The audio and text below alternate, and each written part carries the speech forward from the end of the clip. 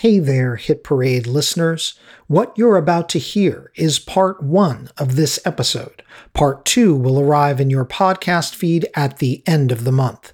Would you like to hear this episode all at once, the day it drops? Sign up for Slate Plus. You can try it for a month for just $1. And it supports not only this show, but all of Slate's acclaimed journalism and podcasts. Just go to slate.com/hitparadeplus. You'll get to hear every Hit Parade episode in full the day it arrives, plus Hit Parade The Bridge, our bonus episodes with guest interviews, deeper dives on our episode topics, and pop chart trivia. Once again, to join, that's slate.com/hitparadeplus. Thanks. And now, please enjoy part 1 of this Hit Parade episode. Saving money on exterior wall lights. Now at Menards. Find your style with Patriot Lighting. Exterior lights enhance the look of your home. Choose from over 50 options from Patriot Lighting. Now through May 19th, get $10 instant savings on a single qualifying purchase of $100 or more on in-stock outdoor wall lights. Check out our entire selection of outdoor lights and see the rest of our deals happening now on Menards.com. Save big money at Menards.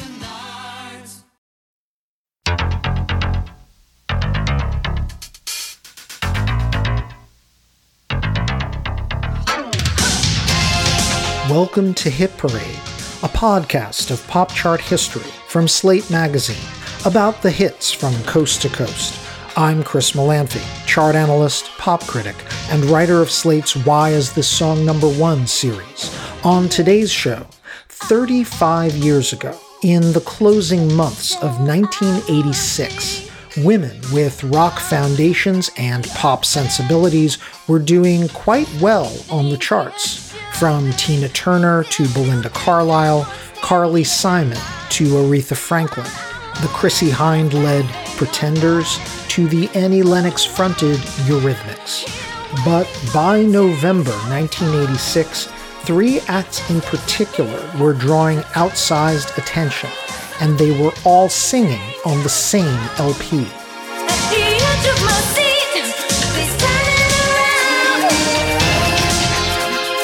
That album was True Colors, the second studio LP by New York singer, songwriter, and fashion iconoclast Cyndi Lauper. A lot was riding on Lauper's sophomore album, which was following up a multi-platinum debut.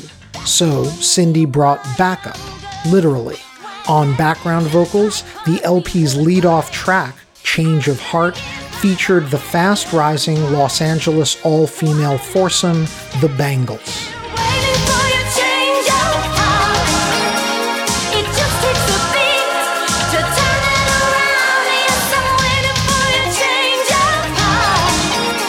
The Bangles were having a very good 1986.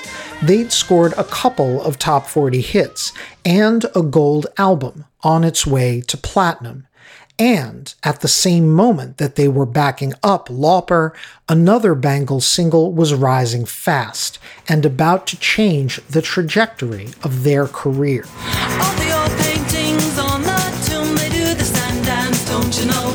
If they move too quick, they're falling down like a domino. Among the other guest vocalists on Lauper's album was a Boston-based songwriter and very distinctive vocalist who fronted a band of her own, Aimee Mann, the leader of Till Tuesday.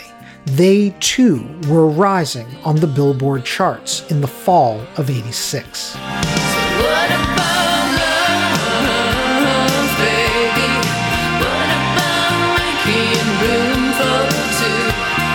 Like Lauper, Mann was under pressure to show that her prior success wasn't a fluke. Till Tuesday had scored a big hit a year earlier, one that had defined Aimee Mann in the public's imagination.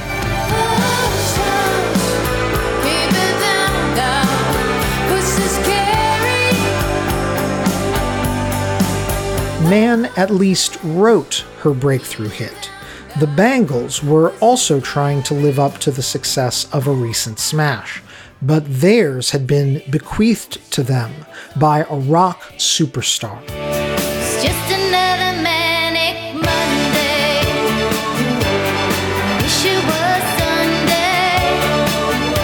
Sunday. Even Cyndi Lauper, a formidable songwriter, had broken through with a mix of tracks she'd written and some she hadn't, but she made all of them her own.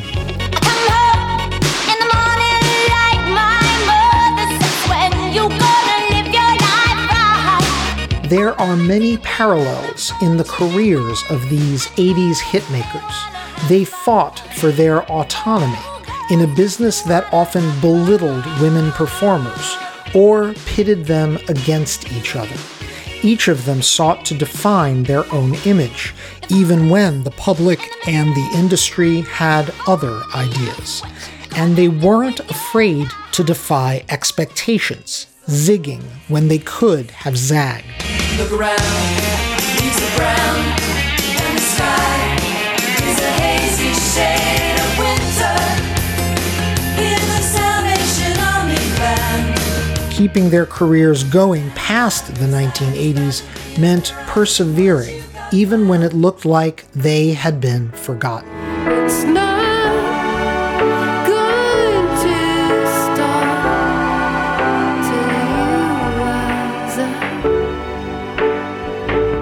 And between Hollywood and Broadway, they wound up in places none of them could have foreseen.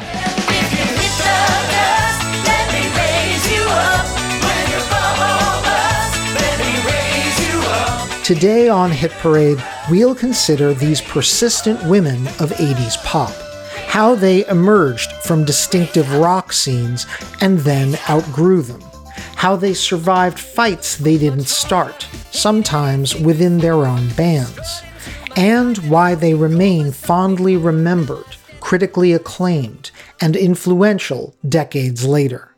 And they all crossed paths just once on a platinum album that was make or break for its vibrant, flamboyant, and oh so unusual star.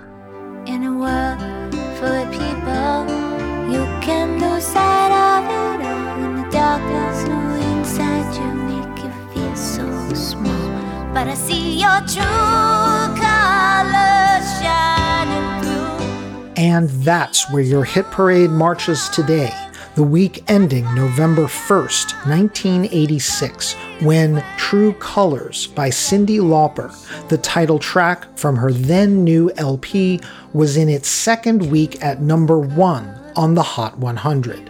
The same week, the Bangles and Till Tuesday cracked the top 40 with their latest hits. One of those hits would soon wind up even bigger than True Colors. The other, not so much. Even less predictable in '86 was where these women would all wind up in the decades to come. How did Cyndi Lauper, the Bangles, and Aimee Mann survive the colorful, capricious world of 80s pop? I'll be there, and I'll see your true colors shining through. I'll see your true colors, and that's why I love you. So don't be afraid to let it show. Tired of not being able to get a hold of anyone when you have questions about your credit card? With 24/7 US-based live customer service from Discover, everyone has the option to talk to a real person anytime, day or night. Yes, you heard that right. You can talk to a human on the Discover customer service team anytime. So, the next time you have a question about your credit card, call 1-800-DISCOVER to get the service you deserve. Limitations apply. See terms at discover.com/creditcard. Ever think those fables and fairy tales from back in the day are just a little bit dusty? Wondery and Tinkercast are bringing you a new kids and family podcast, Once Upon a Beat. Join host DJ Fuchs and his trusty turntable Baby Scratch as they deliver remixes of fables and folktales, rhythm and rhymes, and fun spins on classics as old as time. Grab the whole family and get ready to groove because they're putting the rap in Rapunzel and getting down with that funky duckling. Where hip-hop and fables meet, it's Once Upon a Beat. Follow Once Upon a Beat on the Wondery app or wherever you get your podcasts. You can listen to all episodes of Once Upon a Beat early and ad-free right now by joining Wondery Plus in the Wondery app or Wondery Kids Plus in Apple Podcasts.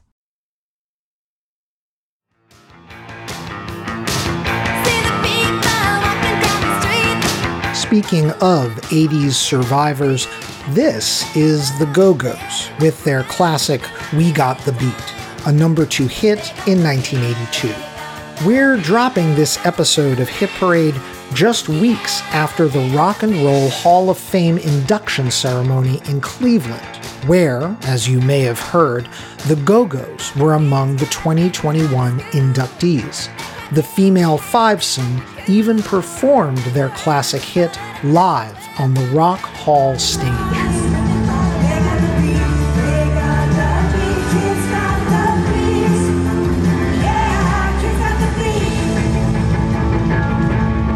This recognition was a long time coming. Charlotte Caffey, Belinda Carlisle, Gina Schock, Kathy Valentine, and Jane Weedlin first recorded together as the Go-Go's as early as 1980. Long waits are not unusual for Rock Hall induction, but the institution's track record with women has been particularly poor. This year's Hall roster was hyped as a triumph for diversity because half of the class of 2021 were women: Tina Turner, Carole King, and the Go-Go's. And unlike such recent Hall inductees as Nina Simone, Whitney Houston, and Sister Rosetta Tharpe, all 3 of this year's acts are still alive. That is, sadly, a first for the Hall. Half the class are living women.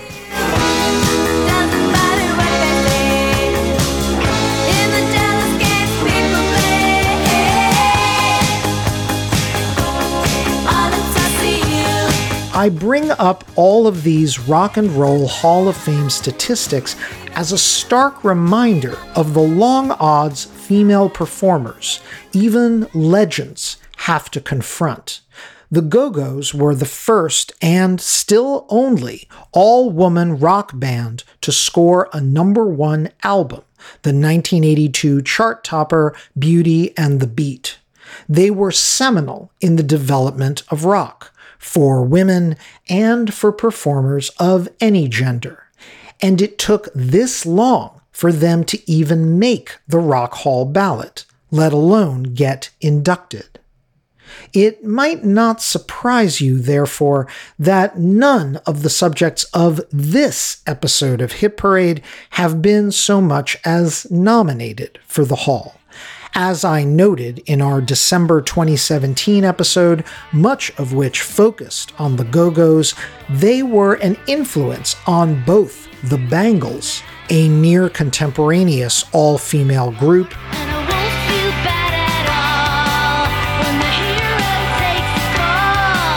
and Cyndi Lauper, a new wave fellow traveler.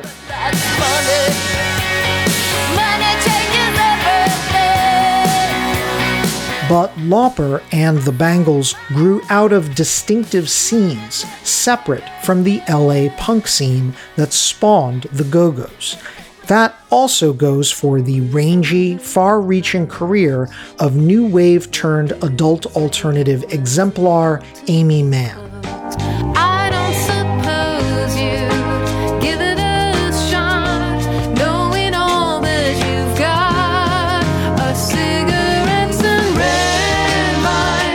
So, fine, we won't hold our breath waiting for these performers to make the Rock Hall ballot anytime soon. But even if the Rock Hall isn't going to honor them, we can. To trace how they developed their distinct personae as the 80s dawned, we have to go back to some garages in Los Angeles, the clubs around Boston, and the streets of New York City.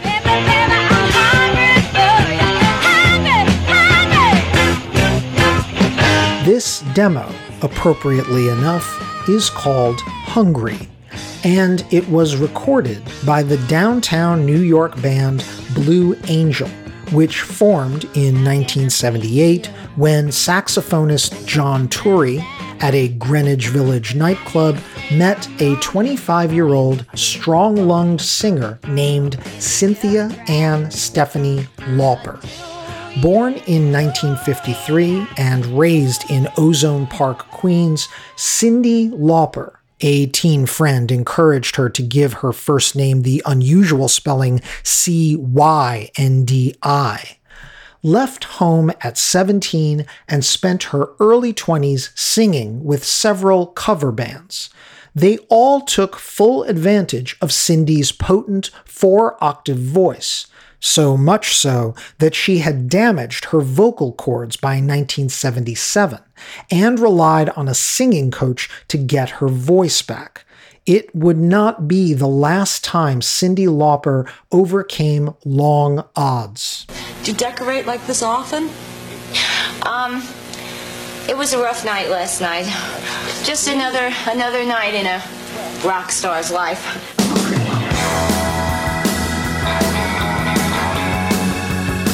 Blue Angel was, finally, the band to win Lauper a recording contract at the fairly advanced age of 26.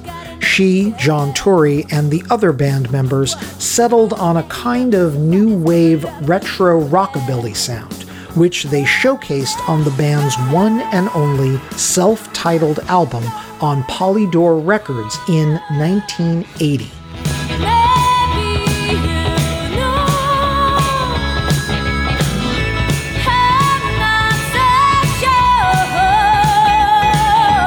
It was a sound suffused with kitsch.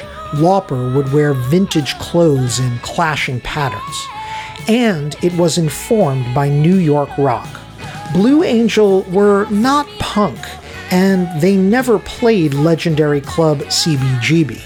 In fact, Cyndi notes in her memoir that the band mostly played uptown clubs, as well as Great Gildersleeves, a downtown club a block away from CBGB. But Cyndi was a fan of that first wave of punk, post-punk, and new wave, idolizing the likes of Elvis Costello, so you had better do what you were told. You better listen to the radio. The early punk era version of The Police,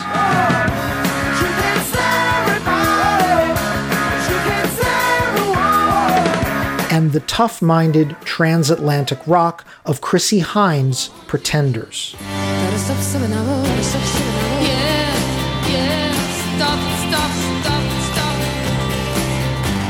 And in the wake of such campy punk and post-punk bands as the New York Dolls and the B-52s,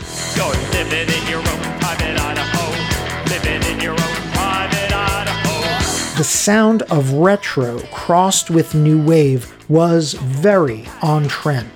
Cyndi Lauper did indeed possess a classic Phil Spector girl group worthy voice. But what really seemed to connect for Blue Angel were not the bops, but rather Cyndi's torch songs, which she also sang beautifully.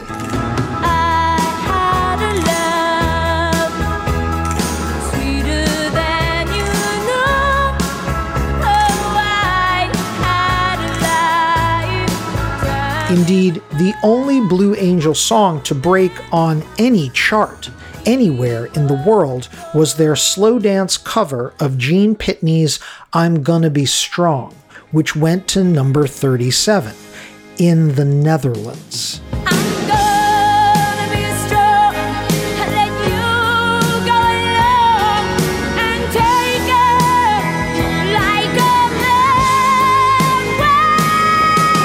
Cyndi turned down multiple offers to ditch the band and go solo.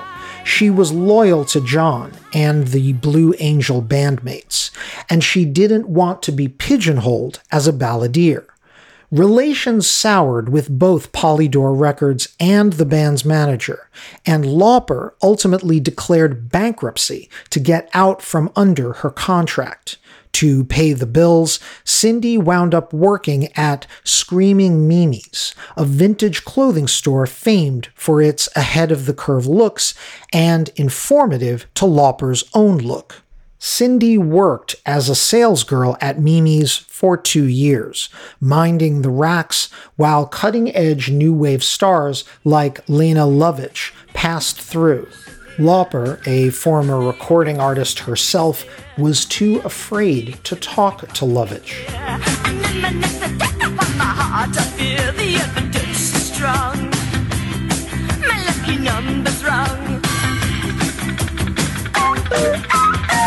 That might have been the end of the story, had Cyndi not attended a Christmas party in 1981 and met a fast-talking, goofy but charming musician-turned-road manager named Dave Wolf. I'll have a blue Christmas without you.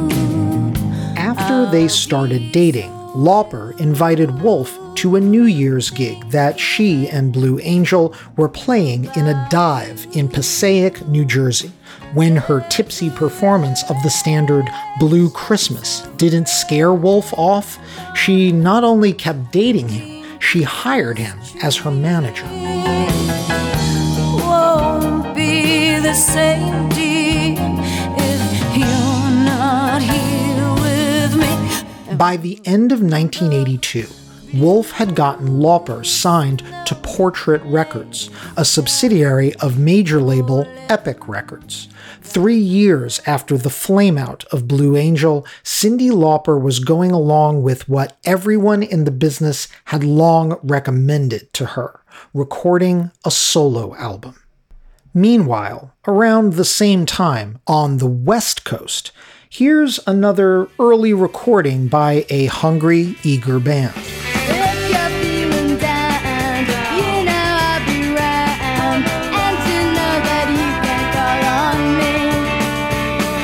In 1981, the Peterson sisters, guitarist Vicki Peterson and drummer Debbie Peterson of Northridge, California, met Brentwood native Susanna Hoffs.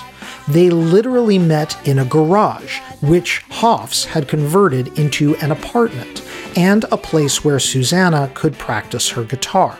Vicki, Debbie, and Susanna were all born at the turn of the 50s into the 60s, and they spent their childhoods listening to AM radio pop music.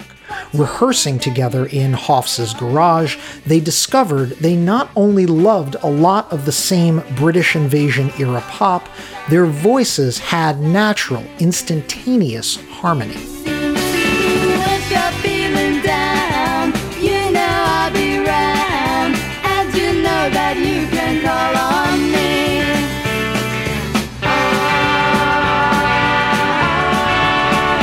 Call me.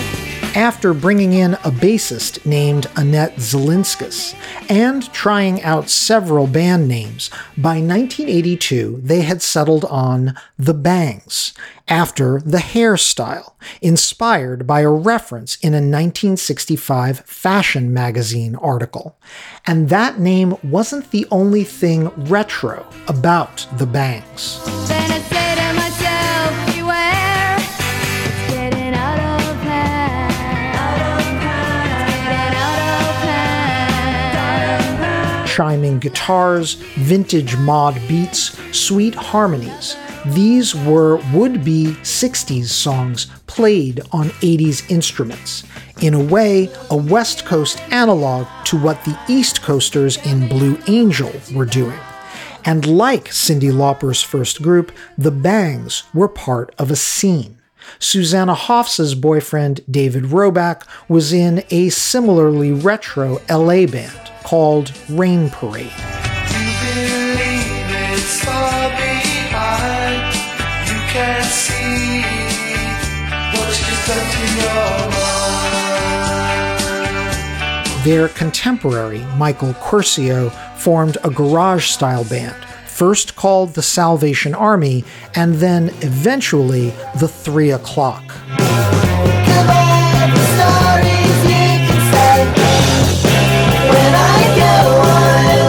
And Susanna Hoffs's and Vicki Peterson's friend Steve Wynn formed a band called the Dream Syndicate.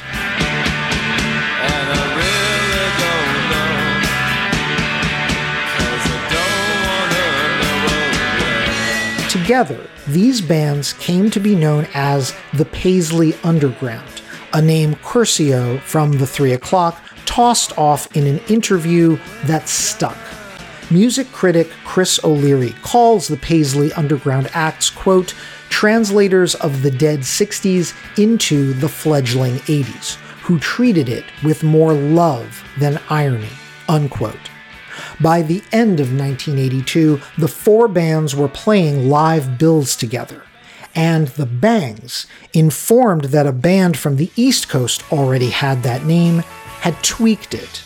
They were now the Bangles. Time is up, girl, now.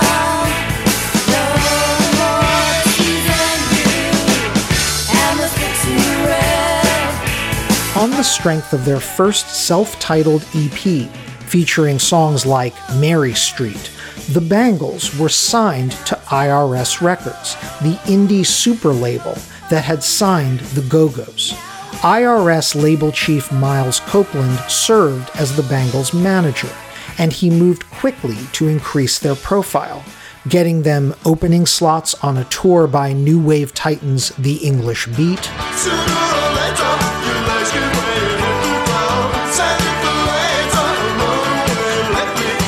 and a guest slot on MTV's first indie music show, The Cutting Edge, where Susanna Hoffs described their whole 60s gone 80s ethos. Well, I think we all grew up listening to top 40 radio in the 60s, which was everything from Dusty Springfield to Dylan to the Beatles to Motown stuff. And growing up in LA, where you're always in a car, we were always listening to the radio constantly. And so that was a major influence. Radio kids. Yeah, that's where it started, I think. And TV and everything, the media was just exploding in the 60s. So it was visual, it was radio, everything was happening. By 1983, still with only an independent EP under their belt, the Bangles were even appearing on Dick Clark's American Bandstand. The next song is called Want You. Who creates the music? Who writes the music? Well, Vicki and Susanna do. Did you write this one? Sure did. Ladies and gentlemen, once again, the Bangles.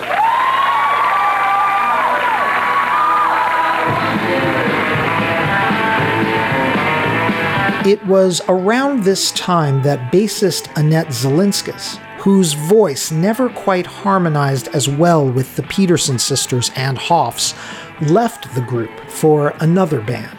The Bangles needed a new bassist, preferably one with girl band experience, and so they decided to try for a real pro.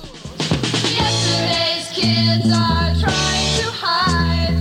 Yesterday's kids better stand aside. Mickey Steele had played in the first version of The Runaways, the legendary all-women band, alongside Joan Jett and Sandy West. This demo of Yesterday's Kids with Steele was never issued, and she left before the band's first recording. Steele then went on to play in more than a dozen LA bands, and she was known around the scene as a potent bassist who played the instrument like it was a lead. By the 80s, Mickey had changed her first name to Michael Steele, and that's when Vicki Peterson recruited her for the Bangles. You and I inseparable and rocking. Yeah. Michael Steele blended seamlessly into the Bangles. Not only her bass playing, but her voice. Critic and Bangles chronicler Chris O'Leary writes, quote, "Some bands only cement upon the arrival of a final member. The Beatles with Ringo, the Bangles with Steele. She elevated them. Slightly older, with a decade of experience on stage, she had the neo-60s sound down cold, and she added a robustness to the harmonies.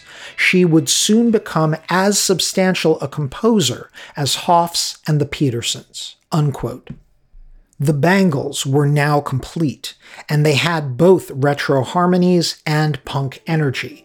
Meanwhile, back on the East Coast, one more rock-loving woman was finding her sound and her tribe.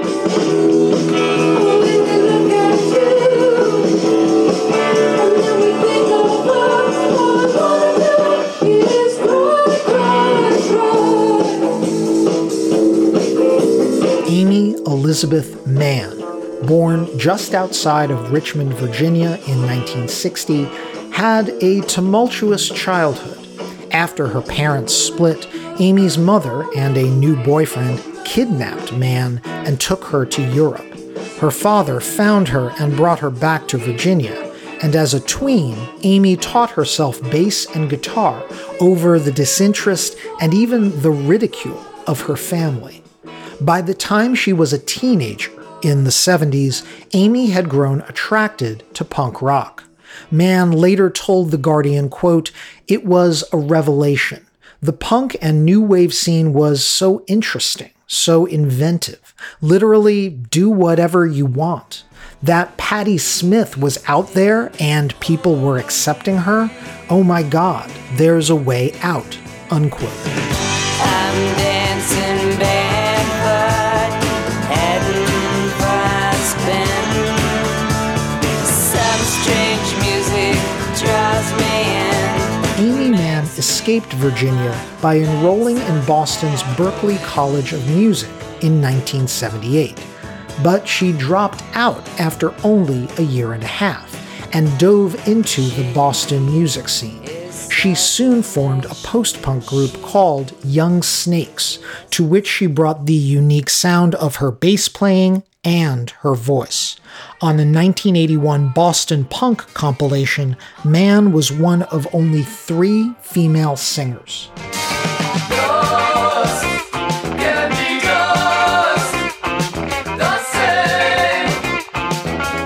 But Mann tired of the band's angular, arty sound. She wasn't all that interested in punk credibility. Quote, "The other 2 guys objected to any love songs or any songs that had melody," she later told the LA Times. "They were into lyrics that didn't mean much." Unquote. It could be so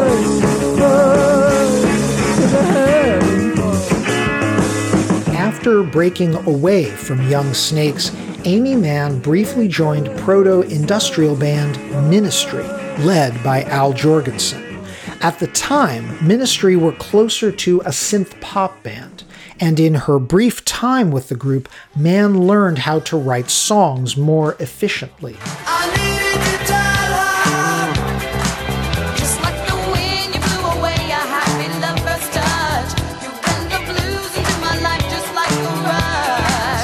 By 1983, Aimee Mann had formed the band that would be her ticket to fame, Till Tuesday, a foursome that included her then-boyfriend Michael Houseman on drums. The group combined the synth-pop production Mann picked up in her stint in Ministry with the singing style she'd brought to Young Snakes. Their first single, a demo called Love in a Vacuum, won a Battle of the Bands competition by a Boston radio station. Look in your eyes, I realize what you sold me is love in a vacuum. Love in a vacuum. Love in a vacuum. Within a year, Till Tuesday were signed to Epic Records, the same parent label that had just signed Cyndi Lauper. The band's sound was now squarely in the new wave pop realm, as heard in this demo of No More Crying. No more crying.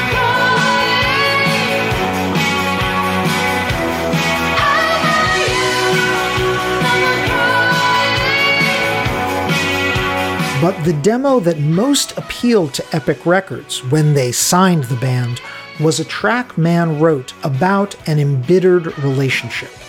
Provocatively, the song's pronouns were all she, not he.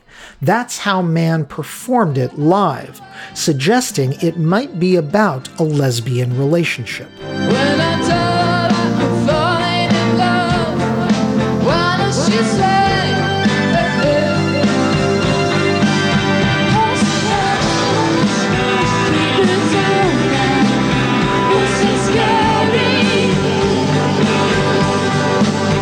The label, predictably, pushed Aimee Mann to flip those pronouns because, to them, Voices Carry sounded like a hit. Even with its pronouns changed, however, the song would be exceedingly raw for a radio single.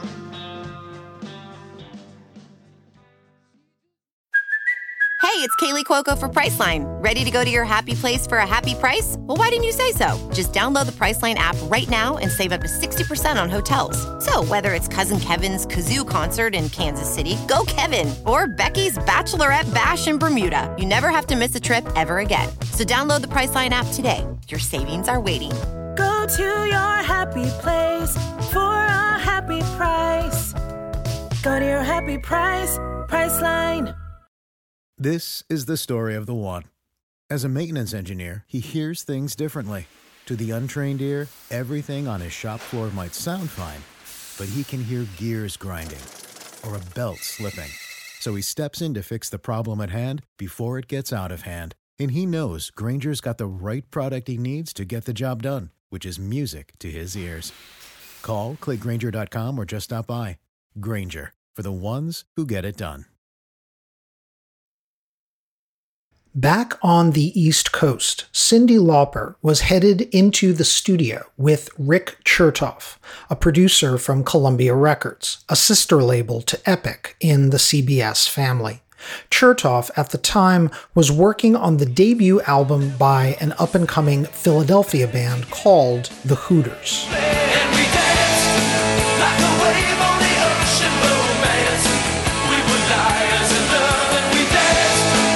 Lauper liked elements of the Hooters sound, and so the groups Rob Hyman and Eric Bazillion became the backbone of her studio band for the album. However, she had to direct the band to play the sound she was hearing in her head. For example, for a cover of this song by cult band The Brains, Money Changes Everything, which would lead off the album.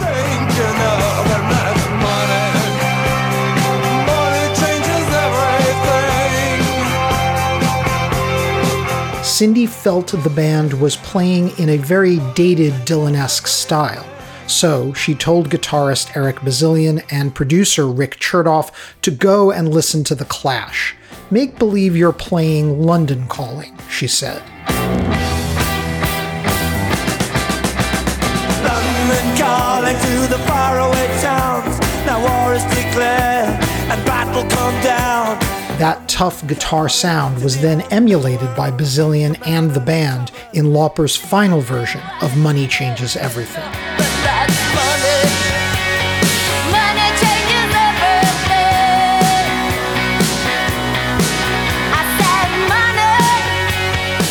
The album wound up being half covers, thanks largely to producer Chertoff, who envisioned Lauper as a song interpreter more than a songwriter. He would ultimately be proved wrong on that score. Fortunately, Chertoff and Lauper had good taste in material, like this track from a recent Prince album.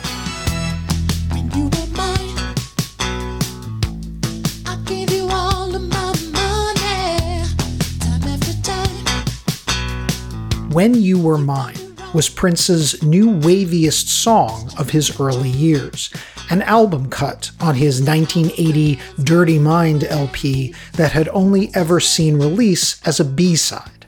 Cyndi transformed that song too, finding the ache in Prince's jam.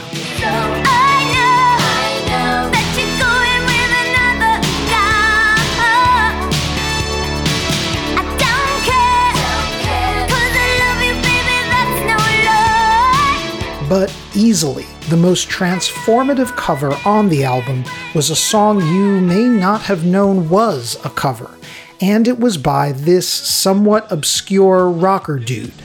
Music makes me feel so funny. I went and spent all my money.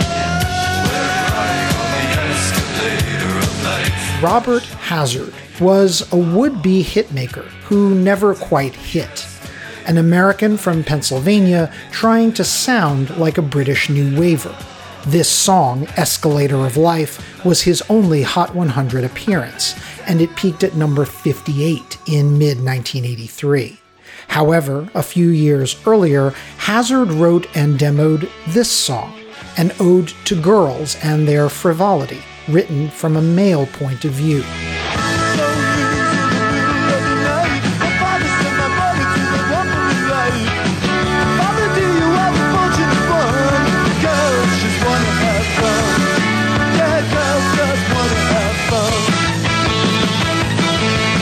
The song was quirky, horny, and kinda sexist.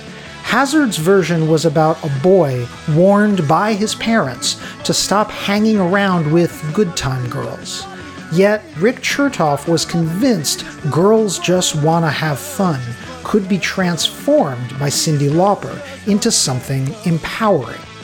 Quote, "The word anthem kept coming up," Lauper said in her memoir.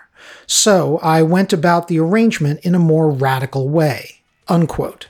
At the time, the Hooters' Eric Bazillion was playing in a sort of white reggae style.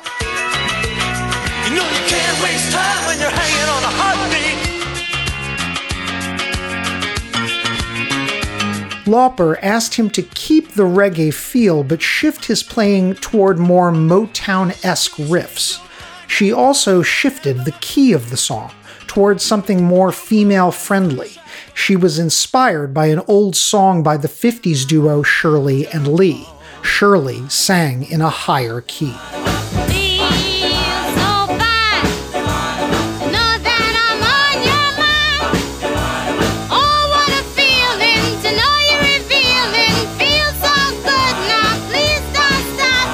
While Lauper was working up her vocal, Chertoff encouraged her to try a hiccuping sound after the word fun, telling her to evoke Buddy Holly. Oh, Peggy, my Peggy Sue, well, I love you, gal. Then, to help with the backing vocals, Chertoff invited into the studio the great singer-songwriter Ellie Greenwich, co-writer of such 60s classics as Be My Baby and leader of the pack. Greenwich not only sang and helped arrange the vocals, she convinced Cyndi Lauper they should be in the form of a chant, the way the Shangri-Las might sing it.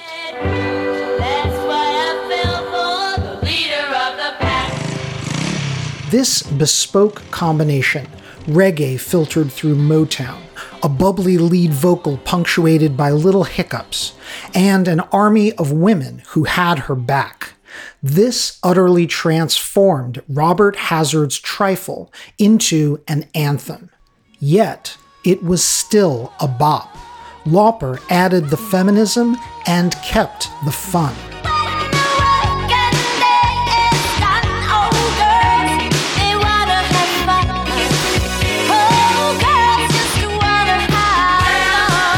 Few debut singles are as artist-defining as Girls Just Want to Have Fun was for Cyndi Lauper. The song was a party, as exemplified by its music video, which co-starred Lauper's mother and an army of multicultural, multiracial friends. And yet it was also strangely moving, as when Cyndi declares, quote, "I want to be the one to walk in the sun."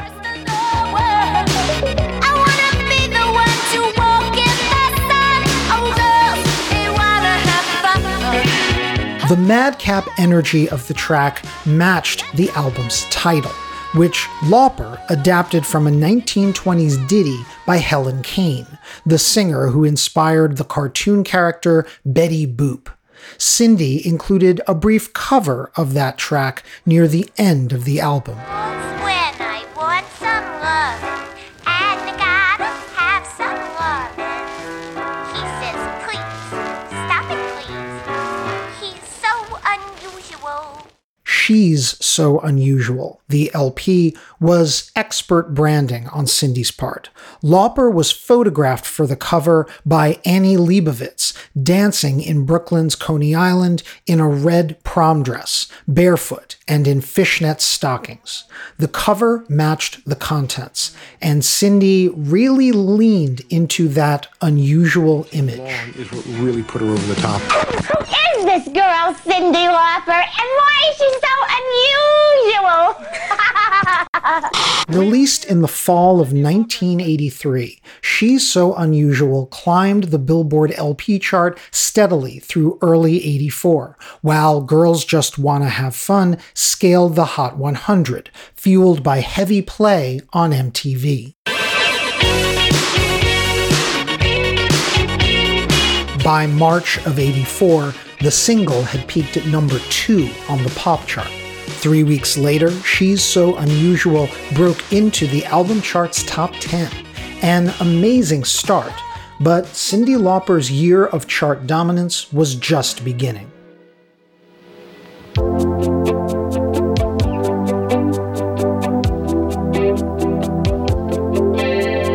While making the album, Lauper had to convince her label and producer Rick Chertoff she was a capable songwriter. So she tried writing with the duo from the Hooters, who were backing her in the studio. Keyboardist Rob Hyman had a phrase Cyndi liked, a suitcase of memories, that she thought she could build a song around. Almost 11 midnight. Suitcase of memories. Time after sometimes you picture me. The song's other memorable lines, lying in my bed, I hear the clock tick, or the second hand unwinds, those were Cyndi's coinages. She built the song to showcase the powerful ballad voice she had used so memorably with Blue Angel. For the title, Cyndi flipped open a TV guide, which was broadcasting a 1979 sci-fi film about a time machine, starring Malcolm McDowell and Mary Steenburgen. Its name, Time After Time.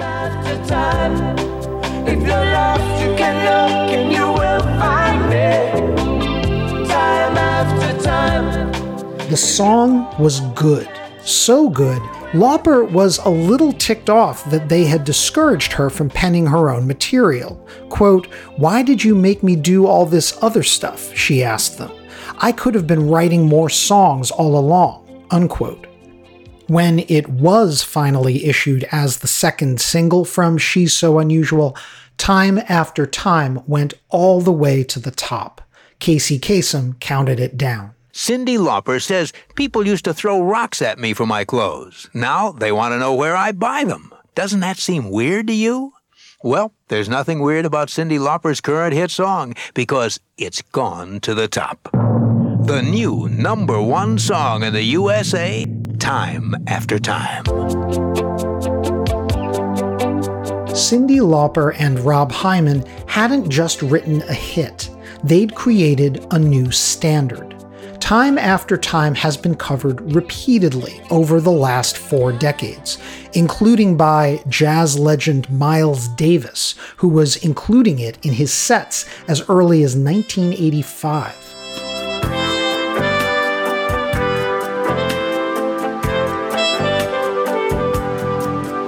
Acoustic jazz duo Tuck and Patty, who recorded a take in 1988 that became popular on Quiet Storm and smooth jazz stations. If you're lost, you can look and you will find me. Time after time. And 90s pop and B singer Inoje, who took the song back onto the Hot 100 in 1998, where it peaked at number 6.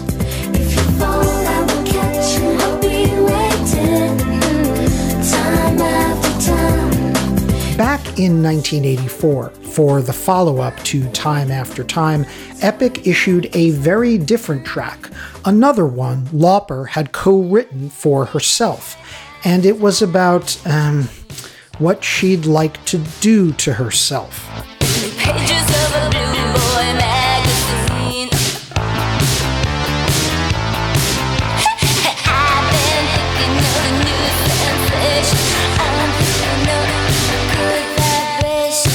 Lauper and her co-writer Steve Lunt wanted She Bop to be an unprecedented song about female masturbation, one that would sail over the heads of young kids.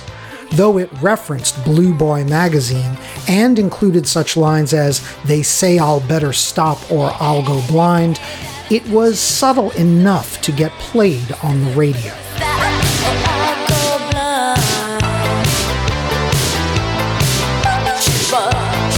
Lauper's subterfuge mostly worked, although the song was later included in the Parents Music Resource Center's Filthy 15 list of objectionable pop songs, alongside the likes of Prince's Darling Nikki and Judas Priest's Eat Me Alive. This censure by the PMRC annoyed Lauper, not just for its sex negativity, but because she really had tried to keep it PG rated. Quote, "I was so mad," she said in her memoir. "I had made sure that I never mentioned touching myself so that little kids would never know," unquote.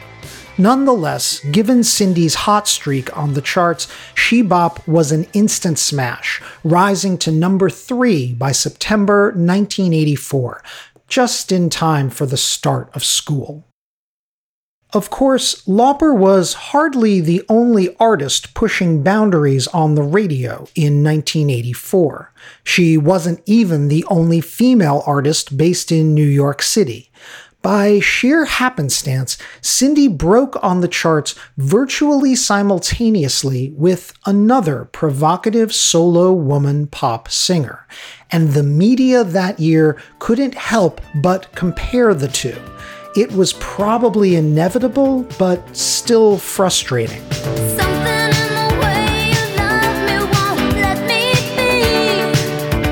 Madonna's debut album arrived in the summer of 1983, just a couple of months ahead of Cyndi Lauper's She's So Unusual. Like Lauper, the Michigan-born, New York-nurtured Madonna had made her name in the downtown scene singing in clubs, and she too had an eclectic fashion sense. Cyndi does claim that she wore a corset like a blouse before Madonna did, and that's about the only shady thing Lauper says about her.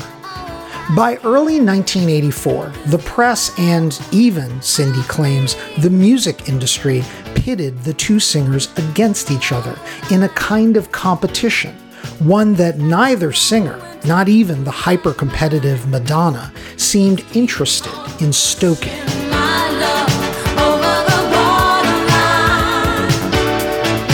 For the record, Madonna's album took a bit longer to break. Lauper's first single, Girls Just Wanna Have Fun, was such a big hit so quickly that she was already in the top 10 months before Madonna cracked it. In fact, Borderline reached number 10, its peak, while Cyndi's Time After Time was already number 1, another chart feat Lauper achieved first. By early fall, Lucky Star became Madonna's first top 5 hit, just weeks after She Bop peaked. I offer these chart peaks for statistical purposes, but let me just say, as a guy who was a teen music fan in 1984, I have long been skeptical of this media-fomented battle royal. So was Lauper. As she recounts in her memoir, quote, "The press always asked me about Madonna. They tried to create this big rivalry, but my feeling was, you don't fucking knock another sister, ever. Even her record company got in on it. The thing was, our music wasn't even similar, and she was so smart about business and marketing. I never was. And she always was and still is beautiful," unquote. By the way, Cyndi Lauper is still fielding these rivalry questions. Here's an excerpt from a 2019 interview Cyndi did with New York classic rock DJ Shelley Sunstein. We were discussing who we thought would have the bigger future in the music business? Was it Madonna or was it Cyndi Lauper? And I picked you. Well, because I thought you had more talent. You had the chops. I think she has different chops. I think everybody's different. But I'm just saying, we wouldn't have that discussion. No, not with men. No, they pit women against women, unfortunately. Right. I felt very bad at that time. Of course, Madonna went on to become a pop legend by the fall of 1984, performing in a disheveled wedding dress on the first MTV Video Music Awards and launching her risque single, Like a Virgin, which soon became her first #1.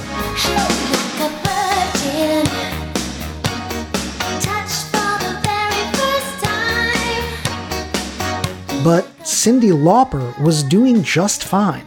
The week before Virgin broke into the top 10, Cyndi was peaking with her 4th straight hit from She's So Unusual, All Through the Night.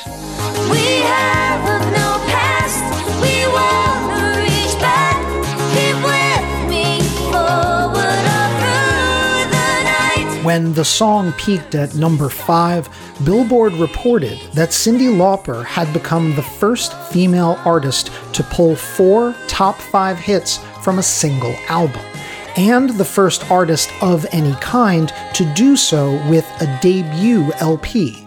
As for the album She's So Unusual, it peaked at #4, and by early '85 would be certified quadruple platinum.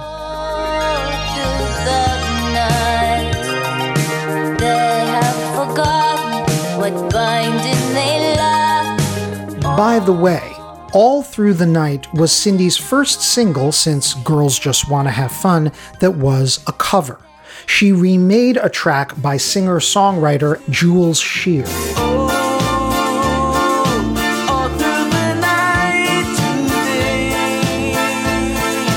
Remember that name, because Jules Shear will be back, part of the story of all 3 of this episode's subjects. Speaking of which, by the fall of '84, the Bangles had moved to the majors. They signed to Columbia Records, and they were finally issuing a full-length debut album called All Over the Place. Its first single was the chiming Hero Takes a Fall.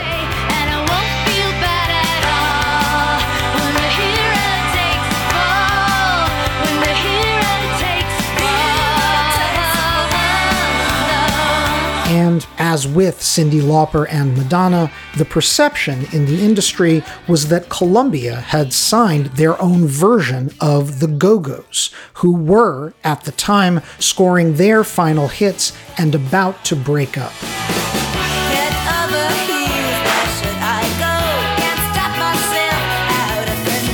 One DJ was later quoted in Billboard saying of the Bangles, quote, "We need stuff like this. We haven't had a girl group since the Go-Go's," unquote.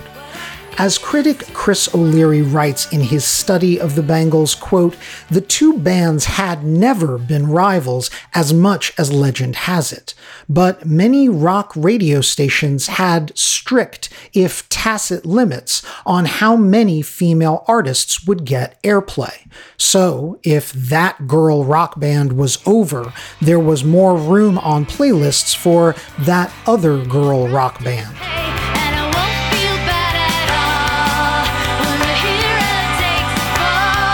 At first, Columbia focused the Bangles' promotion on rock radio, and Hero Takes a Fall managed to eke out a number 59 peak on Billboard's album rock chart. Susanna Hoffs and Vicky Peterson had co-written Hero Takes a Fall, but for their second single, the band went with a cover of this song by the British-American band Katrina and the Waves.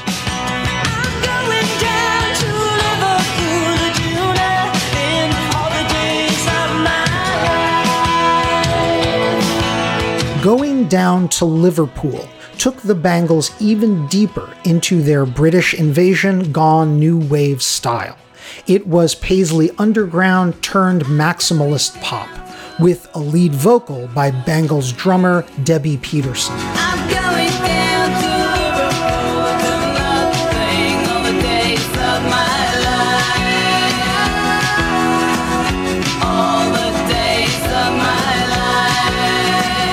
an extra insurance policy. For the music video, Susanna Hoffs brought in family friend Leonard Nimoy, who played a grumpy chauffeur to the four ladies squeezed into the back of his car.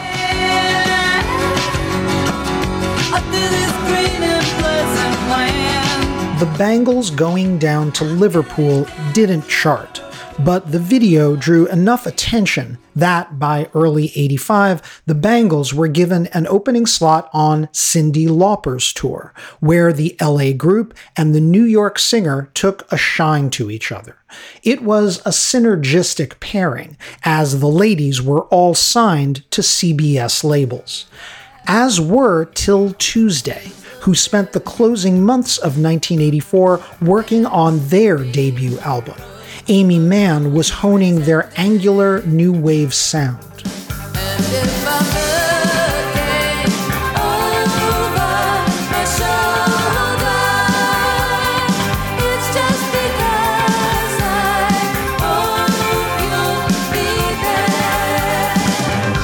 And at her label's insistence, Mann did indeed flip the pronouns on that ethereal, oddly catchy song, Voices Carry, which would also be the title of the album when it arrived in March 1985.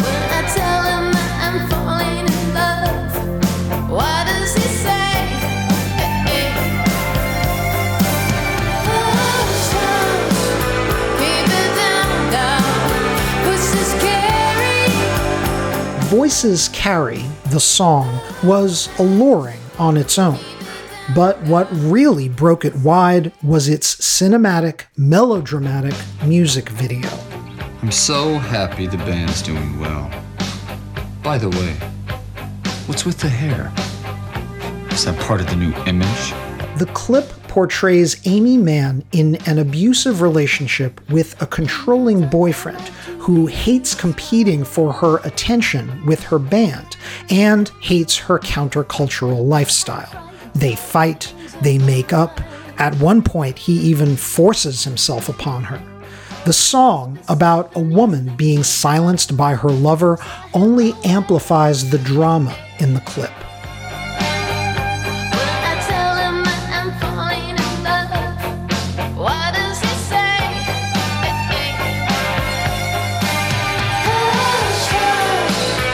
Filmed at sites all around Boston and a final climax purported to be at New York's Carnegie Hall, the video drew acclaim from critics, one of whom said it, quote, looks better than most feature films, unquote.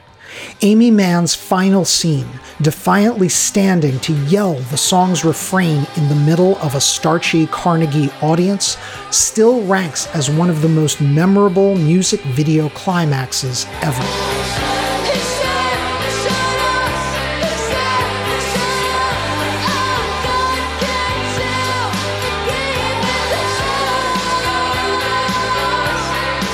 Mann's video performance, coupled with her cathartic song, established her pop rebel image.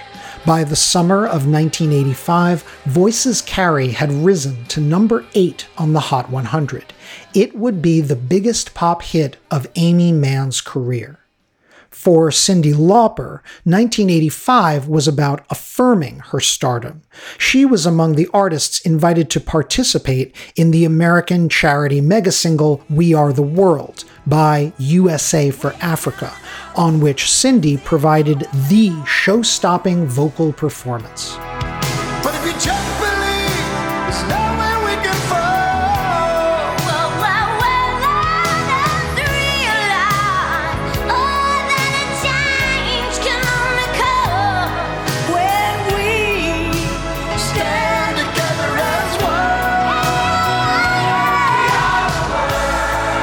By the summer, Lauper was scoring a hit with the theme song to a Steven Spielberg-produced movie, the Richard Donner-directed kids' adventure film Goonies.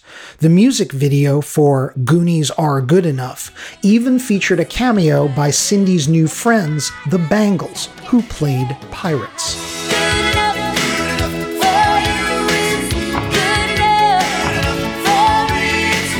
Clearly, the Bangles had ingratiated themselves with enough famous people to help their career. But as of mid-1985, they had yet to score a serious hit. However, that was all about to change, as Susanna Hoffs made perhaps the most important famous friend of all.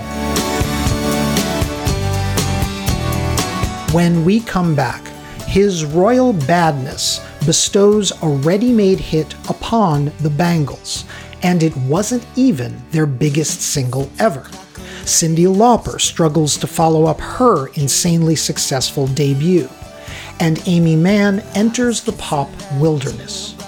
Non-Slate Plus listeners will hear the rest of this episode in 2 weeks. For now, I hope you've been enjoying this episode of Hit Parade. Our show was written, edited, and narrated by Chris Molanphy. That's me. My producer is Asha Saluja. Extra thanks to critic Chris O'Leary for his exceptional scholarship on the Bangles. June Thomas is the senior managing producer, and Gabriel Roth the editorial director of Slate Podcasts. Check out their roster of shows at slate.com/podcasts. You can subscribe to Hit Parade wherever you get your podcasts, in addition to finding it in the Slate Culture feed. If you're subscribing on Apple Podcasts, please rate and review us while you're there. It helps other listeners find the show. Thanks for listening, and I look forward to leading the Hit Parade back your way. We'll see you for part 2 in a couple of weeks. Until then, keep on marching on the one. I'm Chris Molanphy.